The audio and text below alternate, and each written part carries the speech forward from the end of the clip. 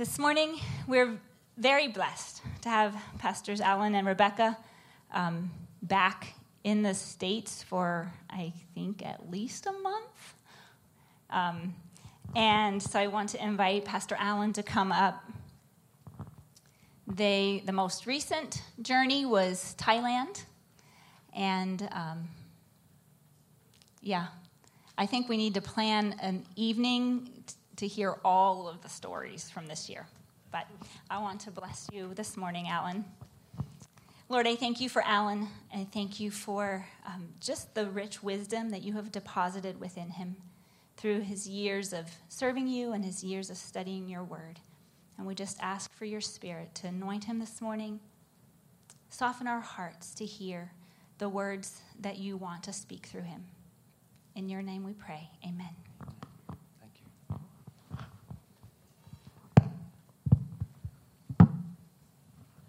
Yes, I believe it'll be like 6 weeks. So we've really been blessed with how the Lord has gone before us, the things that have happened as we've gone. This last, 2 weeks ago, we've been back a week. We're still so jet lagged. We came back from Uganda, jet lagged. Here are 6 days, the jet lag got worse, hit Thailand. Do you know that if you keep going around the world, it just adds more hours to your jet lag? Well, that's what did it to us. And so then we came back and all over again, jet lag. So if in the middle of the sermon I just lay down and take a nap, you'll know what's going on. We were in Thailand, and it was such a joy to meet up with some of the people that we have known for some years, and the leadership that's there. We sat down with a couple of the main leaders in the congregation, and part of what we were doing is assessing where some of the things are and what's needed and what our role can and should be moving forward. And one of the questions that we asked is, how is Esmirna, who is a missionary there, she is full-time missionary from Mexico through a sister network that Kirk Hanger, who would be part of my discipleship tree, if you will, that network sent her to Thailand. And we asked, so how is she doing? What feedback would you have about her? And they said, she's a good example of what it means to be a follower of Jesus, to be like Jesus. Now, she's been there a year and 2 months. The last 6 months, she began studying. She was in YWAM first, and then has about 6 months of language study. And so her language acquisition has been phenomenal for that period of time. She actually was doing some translating for us, which was fun between what she knew and what we didn't know, and our phones. We could get some communication going. But one of the things that she was feeling was, here she's been there a year and 2 months, and she really hasn't had a chance to teach. Her passion is discipleship, and she's just kind of chomping at the bit for looking for that day when she has enough language ability that she can teach, she can share. And to hear this was a reminder about how important how we live, who we are, how people see Jesus in us, how important that is in comparison to the words that we speak. She was surprised. It caught her by surprise because that's not what she was envisioning, and yet she's had a great impact because of her life. Now, on the other hand, Mark Twain says, few things are harder to put up with than the annoyance of a good example. So you have both sides of that. Just thought I'd throw that in. Enjoy Mark Twain a lot. But how other people behave can impact us a lot. Not always in a positive way. Remember what Mark Twain said. sometimes people's good example and their positive behavior can be such an annoyance that we just can't deal with it because of whatever's going on in our lives. And of course, there's times when the bad behavior really gets to us, especially when it comes with a critical spirit, when it comes in a way that hooks us. And we all get hooked. And it hooks us. And we begin to behave based on what we're hearing other people saying rather than what God has set within us. Paul wrote a letter to the Philipians, and I believe this is the series right now, Philippians. And so you probably have heard this because we're already in chapter 2. But Paul was a prisoner in a Roman prison. He was waiting to be tried for a capital offense, and it wasn't looking good. It was pretty much a slam dunk verdict that was coming. And in essence, all he was waiting for was a trial date when it would be confirmed that he would be executed. Okay, that's Paul's circumstance. The church in Philippi was going through some internal upheaval. You haven't gotten to this yet in chapters 3 and 4, but there was internal upheaval that was going on, and we need to understand this as we get in here into chapter 2. In chapter 3, we see that there were false teachers that were coming into the church, people that would come and they'd teach stuff that wasn't aligned with what God was saying. They were teaching things that they would twist things, prophets that were off and would declare this is what the Lord says, and they had no accountability. Teachers that would pick and choose, and rather than do like, it's my preference, you go through a book of the Bible. You don't miss stuff. You don't stick only to your pet themes. Because when you do that, it's pretty easy to make a wrong turn. You just, same thing, same theme, same theme, same theme, and pretty soon you're preaching the same thing from every part of the Bible, and you end up with a theology that has nothing to do with what the Scripture says. That's what was going on in Philippi. We also see in chapter 4, we begin reading the chapter 4, that there was a disagreement between some of the members, some of the leaders even, in the church. They were in disagreement about things. And Paul is writing to the Philippians. He's waiting for the death sentence to be confirmed for him. And he's speaking to the Philippians because some people can't get along. Okay, you get the picture? You get the picture? He's speaking to the church because they are allowing stuff that's questionable to infiltrate their teaching system, infiltrate their prophetic, how they hear God prophetically, revelation knowledge. And while writing to the Philippians, he takes time out. I was thinking about, I'm going to die. I'm going to be executed. It's not going to be pretty. This is not something I'm looking forward to. I'm willing to do it because I'm obedient to the Lord, and I'm going to do everything I can to be obedient to the Lord. And he takes time out to address a couple of people who were disagreeing in the church because it was affecting the body of Jesus. And for him, that was something that even in his circumstances had to be sorted through.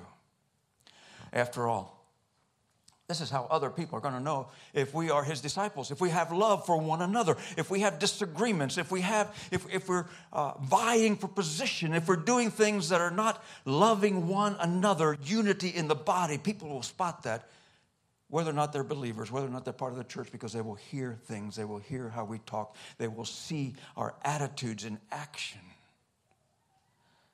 And Paul said, above everything else, the unity in the body has so much importance that I'm just going to set aside the fact that I'm going to be executed because we got to address this. Now, get to Philippians chapter 2, first 3 verses. is there any encouragement from belonging to Christ? By the way, there are handouts. They're just not available this morning. If you really want them, actually, if you want them with the answers filled in, they'll be up here on the screen, and I can send you, if you ask for them, I can actually send them to you with the answers in already written in. So just in case anybody needs those. But we read Philippians chapter 2, starting in verse 1. Is there any encouragement from belonging to Christ? Belonging to Christ. Any comfort from his love? Any fellowship together in the Spirit? Are your hearts tender and sympathetic? Are you getting along? Then make me truly happy. Then make me, Paul, waiting for the death sentence to be officially confirmed. Make me truly happy by agreeing wholeheartedly with each other, loving one another, working together with one heart, with one purpose. Then he says, don't be selfish. Don't live to make a good impression on others. Be humble, thinking of others as better than yourselves. You see, our attitude is rooted in who we are rather than other people's behavior. Sometimes we excuse the way we behave. Sometimes we excuse the things we say. Sometimes we excuse the attitudes that we have because we point to the behavior that others have and don't realize that our attitudes are rooted in who we are, not what others are saying or doing, not the circumstance. It's a big difference. Go back to Acts 16, the story of the founding of the church in Philippi. Paul and Silas. This is the second missionary trip. The first one, it was Barnabas with Saul. And as Saul became Paul, as he stepped forward as an apostle, he pulled in Silas, a prophet, so that they would have a true apostle-prophet team that could, we see the second missionary trip was so much more effective. We see the second missionary trip where they made decisions so much more quickly, where there was much more unity. At any rate. So he pulls Silas in, and the team, Paul and Silas and the rest of them come into town, and they had a plan. You know, when we commission, next week we'll be commissioning a couple of young ladies for YWAM. We commission people. We commission them with a purpose. They get up and they say, I'm going to go to YWAM. I'm going to go, Lord's calling me on a short-term trip to Thailand. The Lord is calling me to give my life, and you pick the place. And there's a plan. And not only is there a plan, but they have done fundraising for it, because when you go to places where there are no churches, when you go to places that where you know, the first time Jesus sent out the disciples 2 by 2, he told them, don't take anything with you. But after that, he said, okay, pack light. You know, pack light. Take something with you. You're going to have to survive during this period of time that you go. And so by the time we get to that first and second and third missionary trips, they were packing light. With Barnabas, they stopped in Cyprus, where Barnabas had all kinds of land. And I imagine that Barnabas, being who he was, the way he engaged with the church, the early church in Jerusalem, he sold land in Cyprus to fund the trip. It was a self-funded trip. It was perfectly fine. But the second time, you got Paul, and you have Silas, and you have Timothy, and you have Titus, and you have Luke, who's a doctor, who's not, you know, his income stream is going to come from the team because he left his practice. And so they had to raise money too. And so when you raise money, for those who have had to do this, you know how it works. You have to have a plan. You have to explain to people what it is that God's calling you to do. You have to talk about where you're going. You have to talk about what you believe God is going to do when you're there. You have to cast a vision. And so Paul and Silas and his team show up. They come into town, and they fall asleep. They've done their fundraising. They have their money. They got their plan. They're ready to go to Asia. And God breaks through the most critically important moment in the history of this world, the Macedonian call. Paul goes to sleep. Everything's just fine. He knows what their accounts are like. He knows income streams. He knows what transportation he's going to have to take to go into Asia. And God breaks through with a prophetic dream. A man from Macedonia, that's Greece, saying, come on over to Macedonia and help us. And so he wakes up in the morning and they turn on a dime. And suddenly this team, instead of going to Asia, goes to Europe. Can you imagine the difference that would have meant for the history of the world if Paul and Silas and his team would have gone to Asia instead of Europe? I mean, there is nothing else that's happened in the history of the world that changed the direction of history like that moment right there. God intervened. And so all the things that they told the people who were praying for them, all the things that they told the people that were supporting them, all the things that they had, the vision they had cast, everything changed, everything changed, everything changed. They got up and they headed for Europe, toward Macedonia. First stop, Philippi. They come into Philippi and they begin the first church after this Macedonian dream that changed the course of history of the world. And so they come into Philippi, and Paul is like, all right, because there are not enough Jewish people here, they don't have a synagogue, but what the pattern was, if they're Jewish people, on the Sabbath, they would go and they'd meet by the river to pray. So he went down to the river to pray, and he found some women who were there praying. No men, just women. And he preached the gospel of Jesus, and Lydia, a prominent businesswoman, a leader in Philippi, someone that everybody looked up to because of her of who she was and what she represented. She and some of her friends came to know the Lord. She invited them to her house. Her house became the first church. She became the first pastor of the first church after the Macedonian call. So this church gets kicked off. At any rate, Paul had an incident in town that stirred things up. There was this young girl, slave girl, trafficked, most likely because there were people that owned her. They were reaping income streams from her spiritist fortune-telling. And she began to annoy Paul, and Paul finally just cast out this demon, and the traffickers were furious. I mean, here they were losing. Biggest thing in human trafficking is when people begin to lose the income stream that they get from the trafficking. That changes things. They're not happy about that. And these are normally not nice people, just say. And so these traffickers get really upset, and they begin to spread rumors and lies, and they riled up the city against Paul and Silas, and they end up in prison, severely beaten in an inner dungeon. And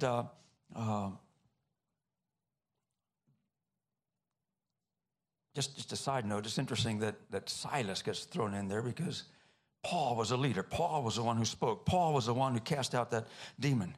And here's what happens. The great prophets all get beaten with the apostle that they're connected to. When the apostle gets beaten up, the prophets do too. Yeah, we've seen that with our prayer shield. We go places, we get beaten like, they're physically sometimes we we experience some things, and then we check with our prayer shield, and you know what? Some of them are having the same thing, sometimes worse. So prophets are going to get it as hard or harder as the leader that they are aligned with. And Silas got it. Anyway, just a side note on that, because it's always, Paul, Peter and John before the temple gate.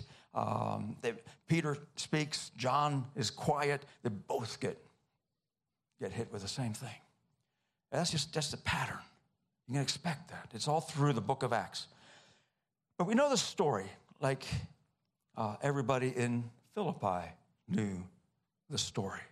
This wasn't something that happened off to the side. It wasn't something that happened in secret. It wasn't something that was just some kind of spiritual incident that occurred. This was a major incident in the city of Philippi, and everybody in Philippi had an opinion about what had happened. But in spite of the injustice, in spite of the way that the entire city believed that Paul and Silas had done wrong, that they deserved what they were getting, Everybody lined up against him. We don't know what the church in Philippi was feeling or thinking. I would imagine Lydia was a good leader, and so she was shepherding the church through this. But in spite of what everyone believed, in spite of the injustice, the picture they had of Paul and the picture they had of Silas was that they were praying and singing in prison. Now, they were in the inner dungeon. But we know that people understood this. The other prisoners heard them. Their singing and their praying was loud enough that it could be heard from the inner dungeon into the other parts of the prison. And of course, they were related to all kinds of people in Philippi, and the word got out after the earthquake about what had been happening. Everybody knew it. But that's a picture that the church in Philippi had of Paul. You can say, well, he's in prison in Rome. That didn't matter. That didn't mean much. But what they remembered from that moment, from that incident in Philippi with the slave girl, when Paul was beaten along with Silas, where they were thrown into the prison, when the earthquake hit, when they came out from that earthquake, when they received this letter, that was a picture that they had. Paul's character, Paul's attitude, formed by his relationship with Jesus, not in reaction to what everybody had done to him. So Paul gives his counsel on how to respond based on who you are in Jesus, rather than being reactive to others around you. Let's go back and read those first 3 verses again. Is there any encouragement from belonging to Christ? Okay, you got stuff going in your life. There are things that you're feeling. All kinds of feelings. We all get those. What's the encouragement that you get from Jesus? Is there any encouragement from belonging to Christ? Any comfort from his love? Any fellowship together in the Spirit? Are your hearts tender and sympathetic? And then the second verse is like he would say, if that is true, if there's encouragement because you belong to Christ, if there's comfort because of the love of Jesus in your life, if you have fellowship together in the Spirit, if your hearts are tender and sympathetic, then make me truly happy. This is what I would like to see. By agreeing wholeheartedly with each other, loving one another, and working together with one heart and purpose. And then in verse 3, we discover, don't try to measure up to those who would tear you down. He says, don't be selfish. Don't be selfish. Don't be selfish. When we try to measure ourselves with those who are critical of us, when we try to measure ourselves with those who have things to say about us that because of who they are, how they say it hooks us. Remember, we all get hooked. Let's be honest about that. In those moments that we're getting hooked, Paul says, that is selfishness. That's selfishness. Don't be selfish. Don't live to make a good impression on others. Be humble, thinking of others as better than yourself. And so the question that Paul is really raising here is, how do you measure yourself?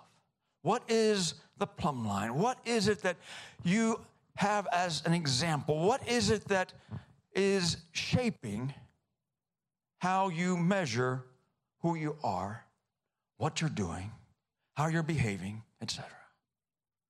Is it Jesus? Is it Jesus, or is it those who, for whatever reason, can hook you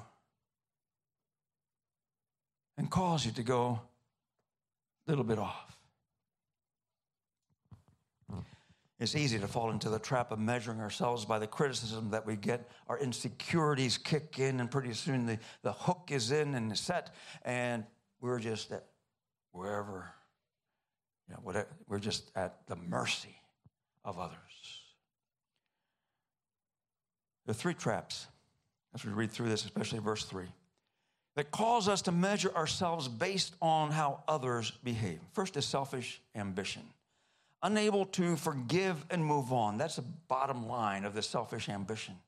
You can't forgive and move on and just say, I'm going to be like Jesus. I don't care what anybody says or does. It paralyzes us because we're always trying to guess what someone else is thinking, what someone else may be saying, what someone else, trying to figure out what it is that they mean by what they said or did or didn't do or didn't say, the way they looked at us or didn't look at us.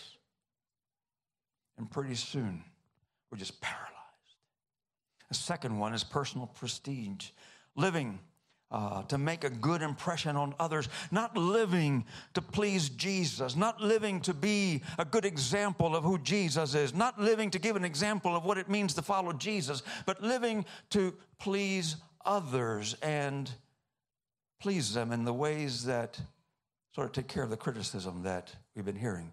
That takes care of those things that where they poke at us for whatever reasons they're poking at us. And there are always people that are going to do that. Personal prestige. We become a caricature of who we think we should be. See the difference?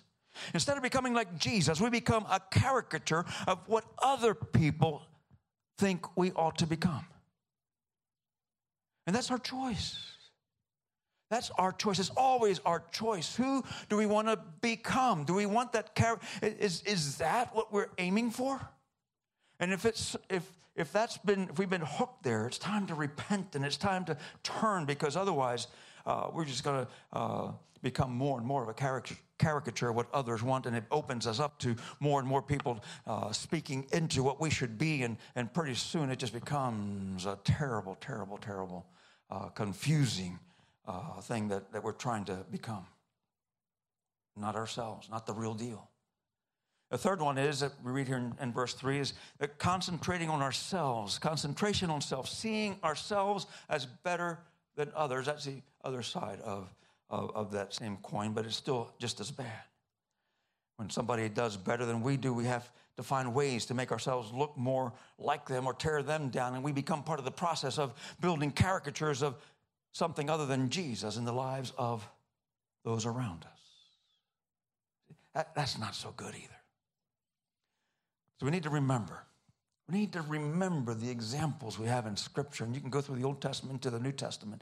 And there are examples all the way through where people had to make these choices. You remember the three men in the fire. When they came out, they didn't even smell like smoke. Remember Jesus. He stood before Pilate and he said nothing. Did not defend himself. He was silent before his accusers. And we go through these stories, and what wells up inside of us ourselves is injustice. We don't like injustice, especially when it's directed at us. But the other side is we really internally are feeling insecure about our character, our being like Jesus, and that being the only thing we're going after. And what will people think? What will be the long-term opinion that people have about me? I could tell you stories. I could tell you stories of people who won't talk to me to this day because different reasons. And the choice is always the same. Will they build me into a caricature of what they believe I should be? Or will I become more like Jesus? Do I need to defend myself because there's an injustice there? Or will I forgive and continue? Always our choice. Then we get to verse 4. Don't think only about your own affairs, but be interested in others too and what they are doing. You're not the only person that's following Jesus. You're not the only example. You're not the only one with spiritual gifts. You're not the only one who can speak what God told you through prophecy or teaching or preaching or whatever it might be. You're not the only one. Ouch. But we act like that sometimes. We act like that. We get a prophetic word and we think that somehow that prophetic word is more important than everything else that's going on around us. And don't realize that, yeah, it might be good, but what would Jesus have done with that prophetic word? You know, Jesus understood everything. He understood what people were thinking. He understood what people were saying without hearing them. He knew everything. He didn't repeat it all. Jesus sat on so many prophetic words. And one of the toughest things to learn for those who are in the prophetic flow is when to just sit on it. We go places and everywhere we go, for some reason they'll say, they call me prophet. Okay. And when the prophet shows up, everybody wants a prophetic word. And there are times you just have to sit on it. There are times that you just have to remain quiet, silent. Just this week, I told somebody, the Lord showed me pretty clearly where things are moving in this person's life. And I said, you've got to hear the Lord for yourself. Now, I could have said that. I could have told them what I saw. And I've got this track record. I could probably be fairly confident that I'm right. However, that's not what that person needed. That person needs to learn how to hear the voice of God for themselves and be able to take confident steps. And my short-circuiting that is not going to help them at all. Okay? Just got off on that one. Sorry about that. But we need to find areas in the lives of others that we can bless. What does that mean? Hang out with others. Ask questions. Be intentional in blessing them. Go out of our way to be a blessing to others, especially those who are not like us in their values and beliefs and actions. Friends of ours have been missionaries for a lifetime, basically. And they took about 3 years out of their missionary career to go home and take care of their son who had been in a horrific accident. Almost all the bones in his body were broken. I mean, it was just horrific. And they went back and they spent every day for 3 years taking care of him, even while he was living with his boyfriend.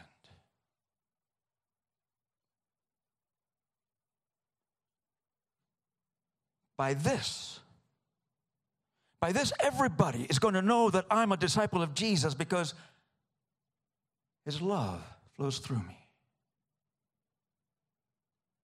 We need to look around and ask the question, how can we bless? What can we bless? Sometimes there's a whole life. You can see up here on this this PowerPoint. The big orange circle might be what our values and everything else, and the only thing that we have in common is that little blue circle on the corner. But usually there's at least a little spot like that we have in common. Usually there's a little spot that we can bless. Usually there's a little spot that we can encourage. Usually there's something that we can speak that will lift up and not condemn. See, the words of Jesus are, neither do I condemn you. Go and sin no more. We don't know what the woman did. Did she go back to a man who was not her husband? Likely because she didn't have many options. Just a thought. And we can say these things. We can be biblically correct, but we can also bless. And there's always something that we can bless, that we can point out.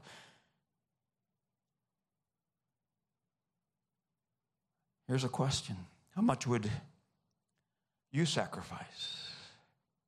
Or how much offense would you take if it had to do with your son or daughter that you're trying to win back?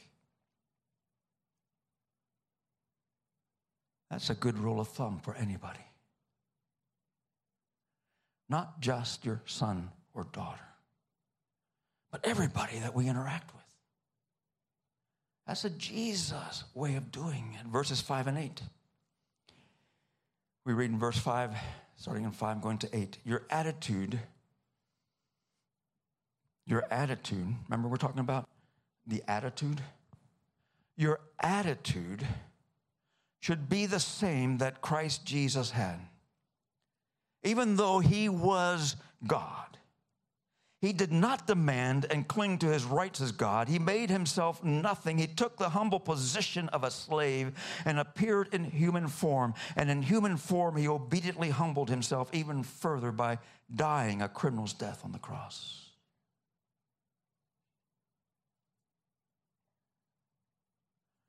Our society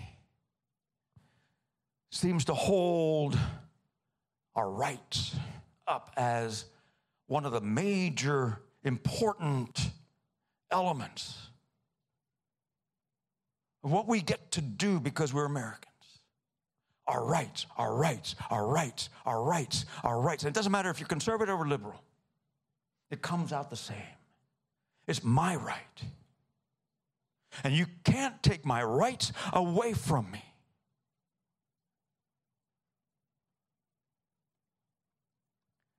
Your attitude should be the same that Christ Jesus had. Though he was God, he did not demand and cling to his rights as God. He laid them down. He laid them down because he had an assignment. And sometimes the rights that we think that we have that are so important don't mean a whole lot in the kingdom of God. Let's be honest. They have more to do with our fears. They have more to do with our experience. It has more to do with how we were raised. It has more to do with what others around us think and believe than it has to do with becoming like Jesus.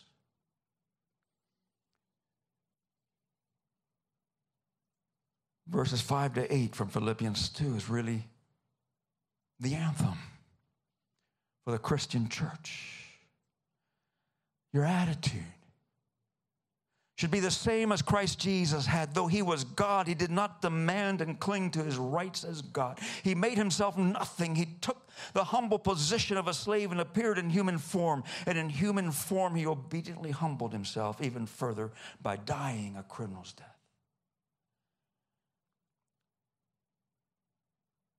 The way to stay rooted in who Jesus is and not in how others behave, we find in this anthem of the church. Jesus gave up his rights. It's about Jesus, not about me. Sometimes there's some countries that we go to where we come back, we're wiped out because I've been preaching. I've preached 2-3 times a day. But I do that not because it's so wonderful to preach 2 or 3 times a day. We come back exhausted. I do that because that's what they're asking for. And it opens a door to make an impact in the lives of people when we have time one-on-one. To shape things, to speak truth. And there are other times where we someplace for 10 days not preach once. And that's okay too. Because the whole point of our going places is to impact people's lives, to become more like Jesus, to become more effective in ministry. And if that means preaching 3 times a day or only once in 2 weeks, I'm perfectly fine either way. There's nothing other than exhaustion that factors in here. But the way to stay rooted in who Jesus is and not in how others behave is give up your rights. Give up your rights. So they call me prophet when I go places, but don't ask me to come up and prophesy. Praise God. God's still going to speak. Doesn't matter. So they call me apostle. You know, that's kind of an odd one, especially when I'm wearing a bishop's collar. Just sometimes you need to take a picture of yourself and go, this is really odd, isn't it? Instead of saying, ooh, look who I am. I think as long as we can identify the oddities, the silliness, the stuff that we end up doing not because of us, but because of God. We sat with a team that's going to a very difficult place in the 1040 window last week, 2 weeks ago, in the Academy of the Gateway Project. One of the things that I really pushed out was, it's not about what you're going to do. It's about what God's going to do. And it's all about being the best prop you can be. Think of Gideon. Think of these other great stories of where God broke through, and the silliness of Moses holding a stick out over the Red Sea, the silliness of the people of Israel marching around Jericho 7 days in a row, and the seventh day 7 times, and then they make a big noise like something's going to happen. Well, it did because God told them. And then we go around and we do the same thing. We march around things 7 times and 7 times in one day, and then make a big noise and nothing happens. And we go,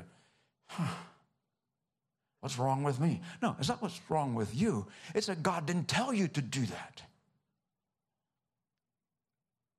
If God told you to do that and something's going to happen because you do it, go and be the best prop you can possibly be. If not, don't make a scene. All right? I mean, some places you go make a scene, you just got to stir up trouble for yourself and others. And so you'd better know when God's asking you to be a prop. The best servants of the Lord, whether here in this country or in other countries around the globe, are people who have learned how to be a good prop, to know where to go, where to stand, what to say, stuff that looks silly. The kind of stuff that God tells us to do, and we do it, and we know that if God doesn't back up what he said, we're going to look so foolish. That's a prop. And we need more and more props that are paying attention and doing what God is asking us to do as a prop. Not because we have so much spiritual power, not because we're so wonderful at what we're doing. It's not because we have such strong spiritual gifts. It's not because of any of that. It's simply because we're being an obedient prop and willing to be silly, so God gets all the credit.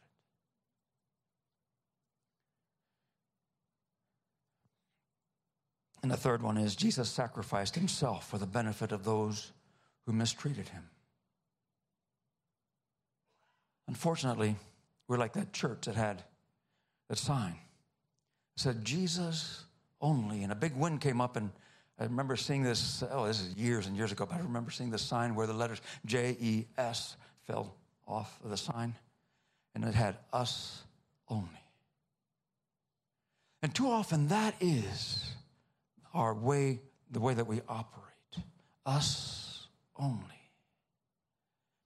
You see, when we think we know it, when we think it's us, when we think it's because of the spiritual gifts that I have, because of the prophetic anointing, or because of the teaching anointing, or because of the evangelistic anointing, or because of whatever anointing it might be. When we begin thinking it's because of that, what we're doing is setting ourselves up as Lord in place of Jesus. And that's a miserable place to be. And then verses 9 to 11, because of this, God raised him up to the heights of heaven and gave him a name that is above every name, so that in the name of Jesus, every knee will bow in heaven and on earth and under the earth, and every tongue will confess that Jesus Christ is Lord, to the glory of God the Father.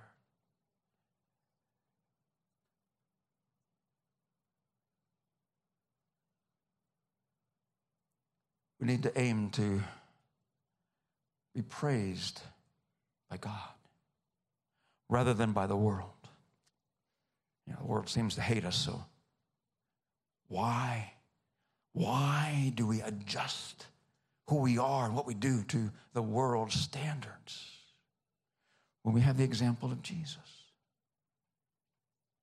Why do we measure ourselves against the criticism that comes from the world? We pay attention to all this stuff, and it gets in our heads, and then it gets in our spirits, and it begins to misshape us. And some of you probably need to turn off the television a bit more than you have been. Less news, more word. Some of you may need to stop talking to some people, less hearing what some people are saying, and more hearing what God is saying. Just a thought.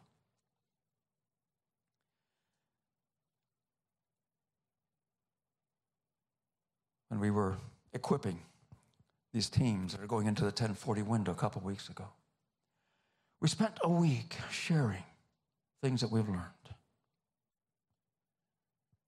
And we talked about, yes, Bible says this, and here's some principles. But we actually spent more time talking about where we messed up, where we failed, the things that we learned the hard way. And that had more of an impact than everything else that we talked about. You see, it's not about how good we are or have become. It's about having been faithful in learning along the way and changing along the way and growing along the way so that we become more like Jesus every day. This is not a snap your fingers and you got it.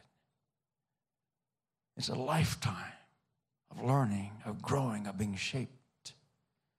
And that means lots of failure, and that means lots of stuff that we did wrong, all kinds of things that Jesus needs to forgive. So what does it take to imitate the attitude of Jesus in spite of what others believe or in spite of how others behave? Let me give you a few to chew on here this morning. First, be humble.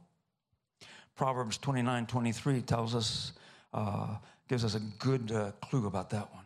But be humble. Humility is not thinking less of yourself. It's setting aside personal ambition and personal pride in our relationships. Sometimes people confuse that and they think that humility is thinking less of yourself. It isn't. It's allowing God to shape us. Some of you know, I may have actually heard this story. A church, mega church in Mexico City had a revival in 99 into 2000. Pastor there now is Robert Stevenson, and some of you would know him. The pastor before him, Pastor Aurelio, when the revival was really, really rolling, would get people coming in. Lots and lots, lots of people that were really living in poverty because the church was on a garbage dump. And they built it out from the garbage dump. But as the revival grew, it drew people, professionals, who would come in and they would have their chauffeurs and they would have whatever else comes with being wealthy in Mexico. And then they would go to the pastor and say, Pastor, I've decided to be part of your church, and I like to serve. And so he'd say, well, the first team that everybody serves on is the bathroom team. Now, it's not like our bathrooms here. The bathrooms there were latrines.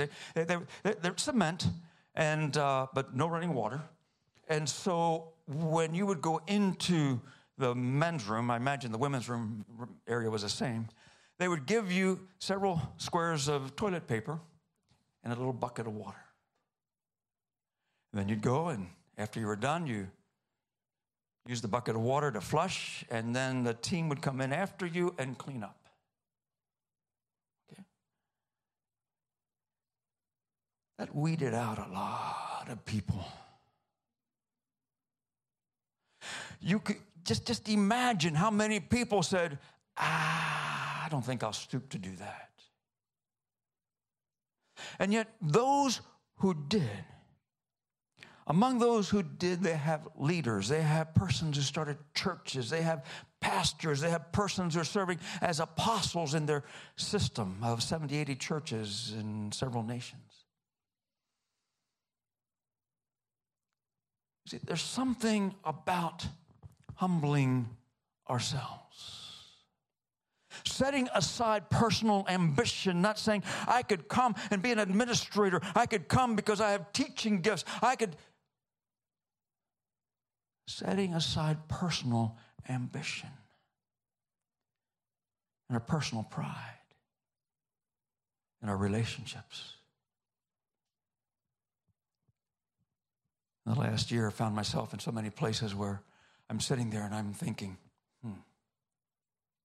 it's not a bad plan, but I think I could do this better. And where I get the chance, where the relationship exists, I will ask questions and I will help shape the plan, but I'm not going to step over the plan because that's not my role. And you can say, well, I understand that. That's honorable because these are national networks that are affiliated and they've invested a lifetime. But you know what? Even in the smallest churches, you have the same dynamic. And it just rips the body of Jesus to shreds. The second one is value others, consideration. This is about my character more than theirs. If they respond well, praise God. If they don't, oh well. But it's my character. It's my attitude. Paul says, don't put people down, lift them up. Just a paraphrase there. By treating them better than you would treat yourself. If you have to make a choice between someone else and yourself, choose the other person. Lay it down. The third one is view others through the eyes of Jesus. Here's the thing. He saw something in you. He saw something in me that made it worth dying for. We need to be the same. Number 4, find something to be thankful about others. Everybody has some redeeming quality. Granted, some people you got to look a little bit harder. Okay? But if you're having trouble finding that redeeming quality about somebody, just pray and press in because it's there. You just have to find it. Number 5, pray for others. Pray for others. You see, people look different when you're standing together at the foot of the cross. They look different when you're standing together at the feet of Jesus. And a few things that I would encourage you to think about, 4 things that Paul prayed for others. We could do a study on this one, but how to pray for those who do not behave well. Paul dealt a lot with that. He dealt a lot with that in the letters he wrote to the churches that we have in the New Testament. But pray for those who do not behave well. It will change their attitude toward you or toward whoever they're having conflict with, and it will change yourself as well as you pray for them. But here are 4 things that Paul seems to keep coming back to in these circumstances. Pray that they will grow in love and wisdom. Pray that they may have spiritual discernment. Pray that they may grow in holiness, and pray that they will be spiritually productive. You can bless anybody with that. It doesn't matter how far they are from Jesus. It doesn't matter how badly they're behaving. You can pray all of those things for everyone. Number 6, be patient with the people in your life.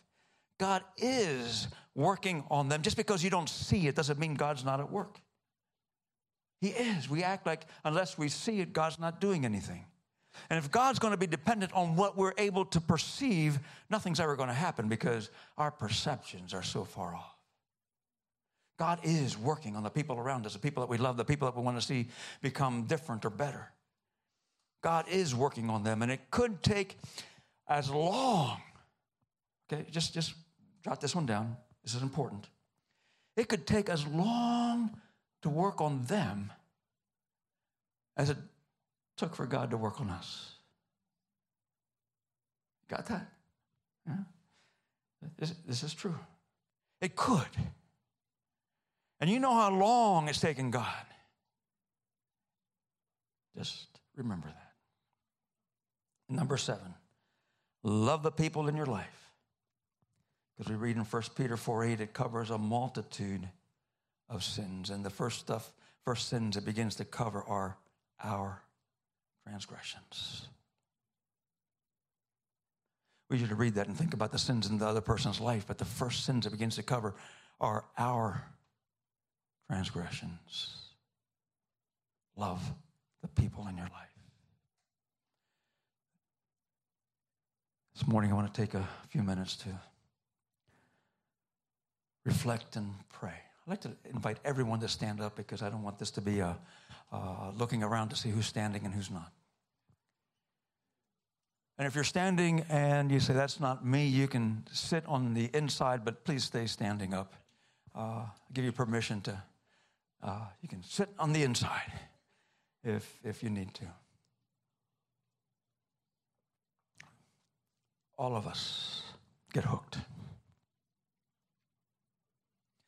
All of us get hooked.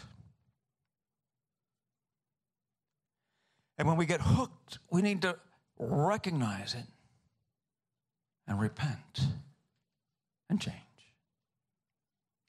So let's begin by recognizing that we have been hooked. If you've been hooked, just pray along with me. If that's not you, praise God. I'm so glad there are people here who are as perfect as Jesus.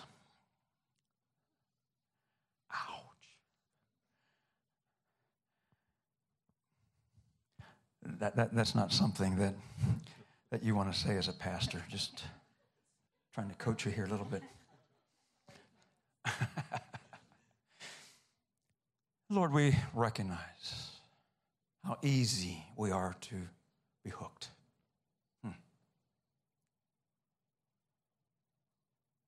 Oh, God, we're so tired of the injustice, lack of recognition,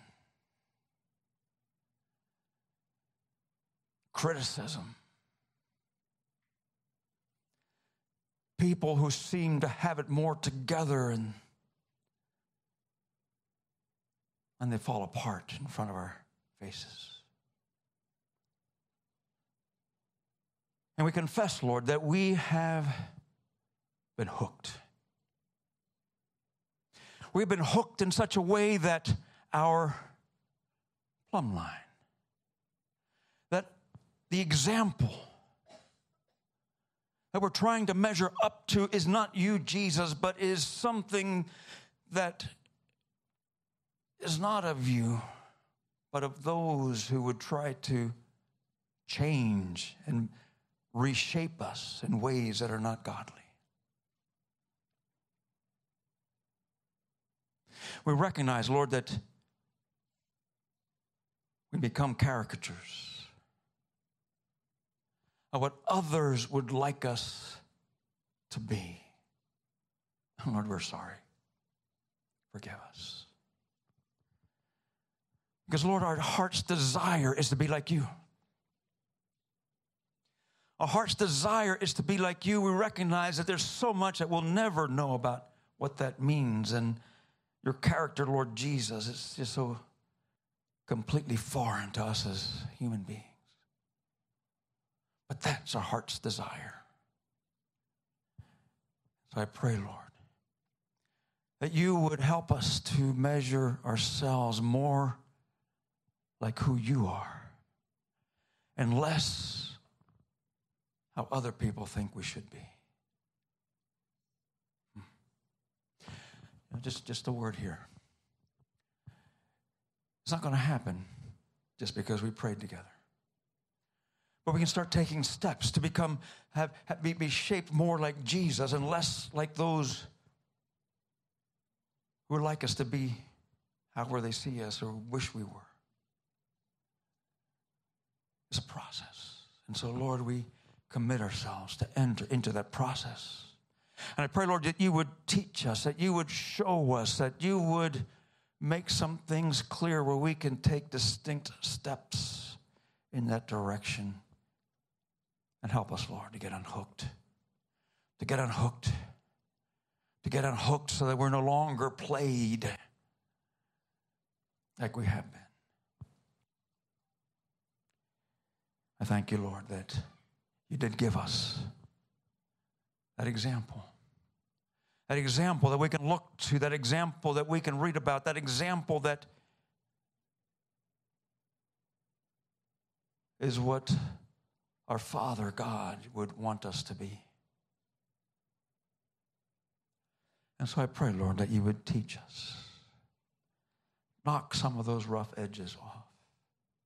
Speak to our hearts, speak to our spirits, speak to our minds.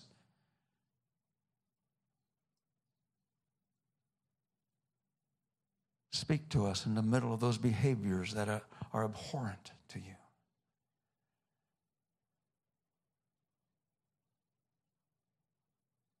So, Lord, we commit ourselves to this process to become more like you, to align ourselves with your word, not the traditions that have been handed down, but your word. That we would align ourselves with you and the assignment that you have given us, not what others think we should be doing. That we would align our characters with yours, Lord Jesus. To be able to bless what you bless. To lift up what you lift up. To encourage what you encourage.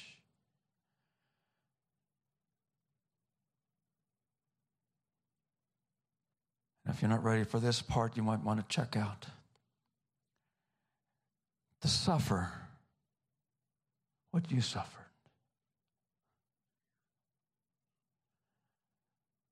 To be partakers in your suffering, Lord Jesus.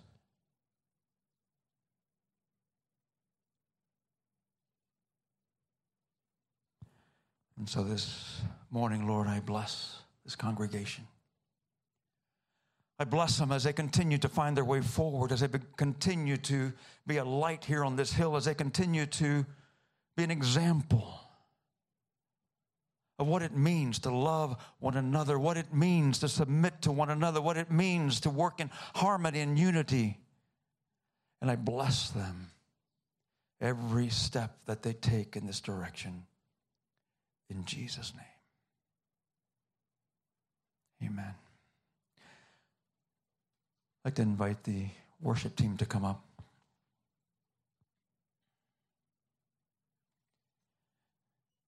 And this morning, just stay here in the presence of God. I sense that God's presence is very real. Very real. And as we're worshiping together, if you're sick, go to the prayer team during worship. If you have financial need, go to the prayer team during worship. If you have family problems, go to the prayer team, okay, during worship. But if you want to come up and say, Lord, I want to be more like you. I haven't been like you the way that I really want to be. And today, I'm making a commitment. And we'll just pray for those that the Lord shows us to pray for. We're not going to necessarily have like a prayer line and pray for everybody. We just flow prophetically here. But if you want to come up and make that declaration as we worship, I invite you to come on up. And we'll stand with you in the name of Jesus.